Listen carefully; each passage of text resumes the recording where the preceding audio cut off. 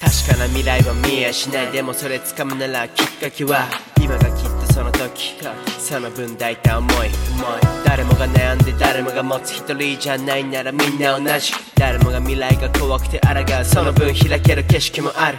明日を見るのが怖くていつの間にか太陽拒んでいたり、夜の街に出て散歩をしたり、月がずっとあそこになんて考えてた10代、もう帰ってこない時代。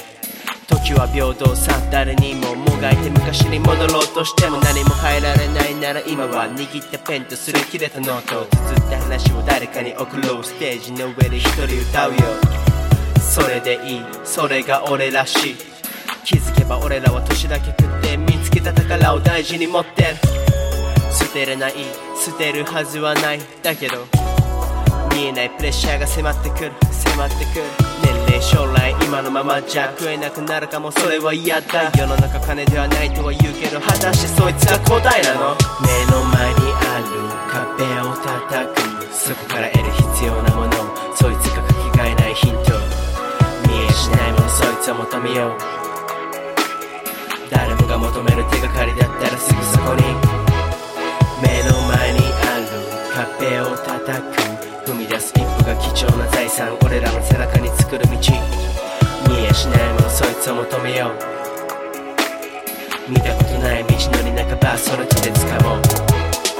俺ならラップ、君ならどう？仕事に生活勉強とか、俺たら楽、日々悩もう。日ごとに山積み問題ない。正直毎日変わらない生活。トンネル抜けれないけどなんだかんだ着実な一歩、的確に掴んでる一個。出口の見えない道のり、この先長いだろうけど入れないこの場に。ならばどうする？俺はこうする。選んだ言葉は時代に合わない。それでもがむしゃらに選んだ道なら死ぬ時後悔せぬよ。ひたすらに目的なくても理由があったり、ゴールがなくても歩いたり、そんなもんだ人生なんて勝手に思ったり。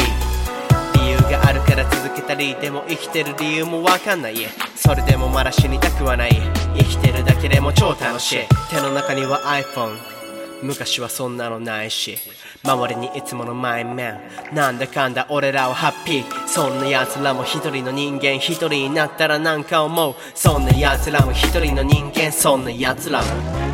目の前にある壁を叩く、そこから得る必要なもの、そいつがかけがえないヒント。見えしないもの、そいつを求めよう。誰もが求める手がかりだったらすぐそこに。目の前にある壁を叩く、踏み出す一歩が貴重な財産。俺らの背中に作る道、見えしないもの、そいつを求めよう。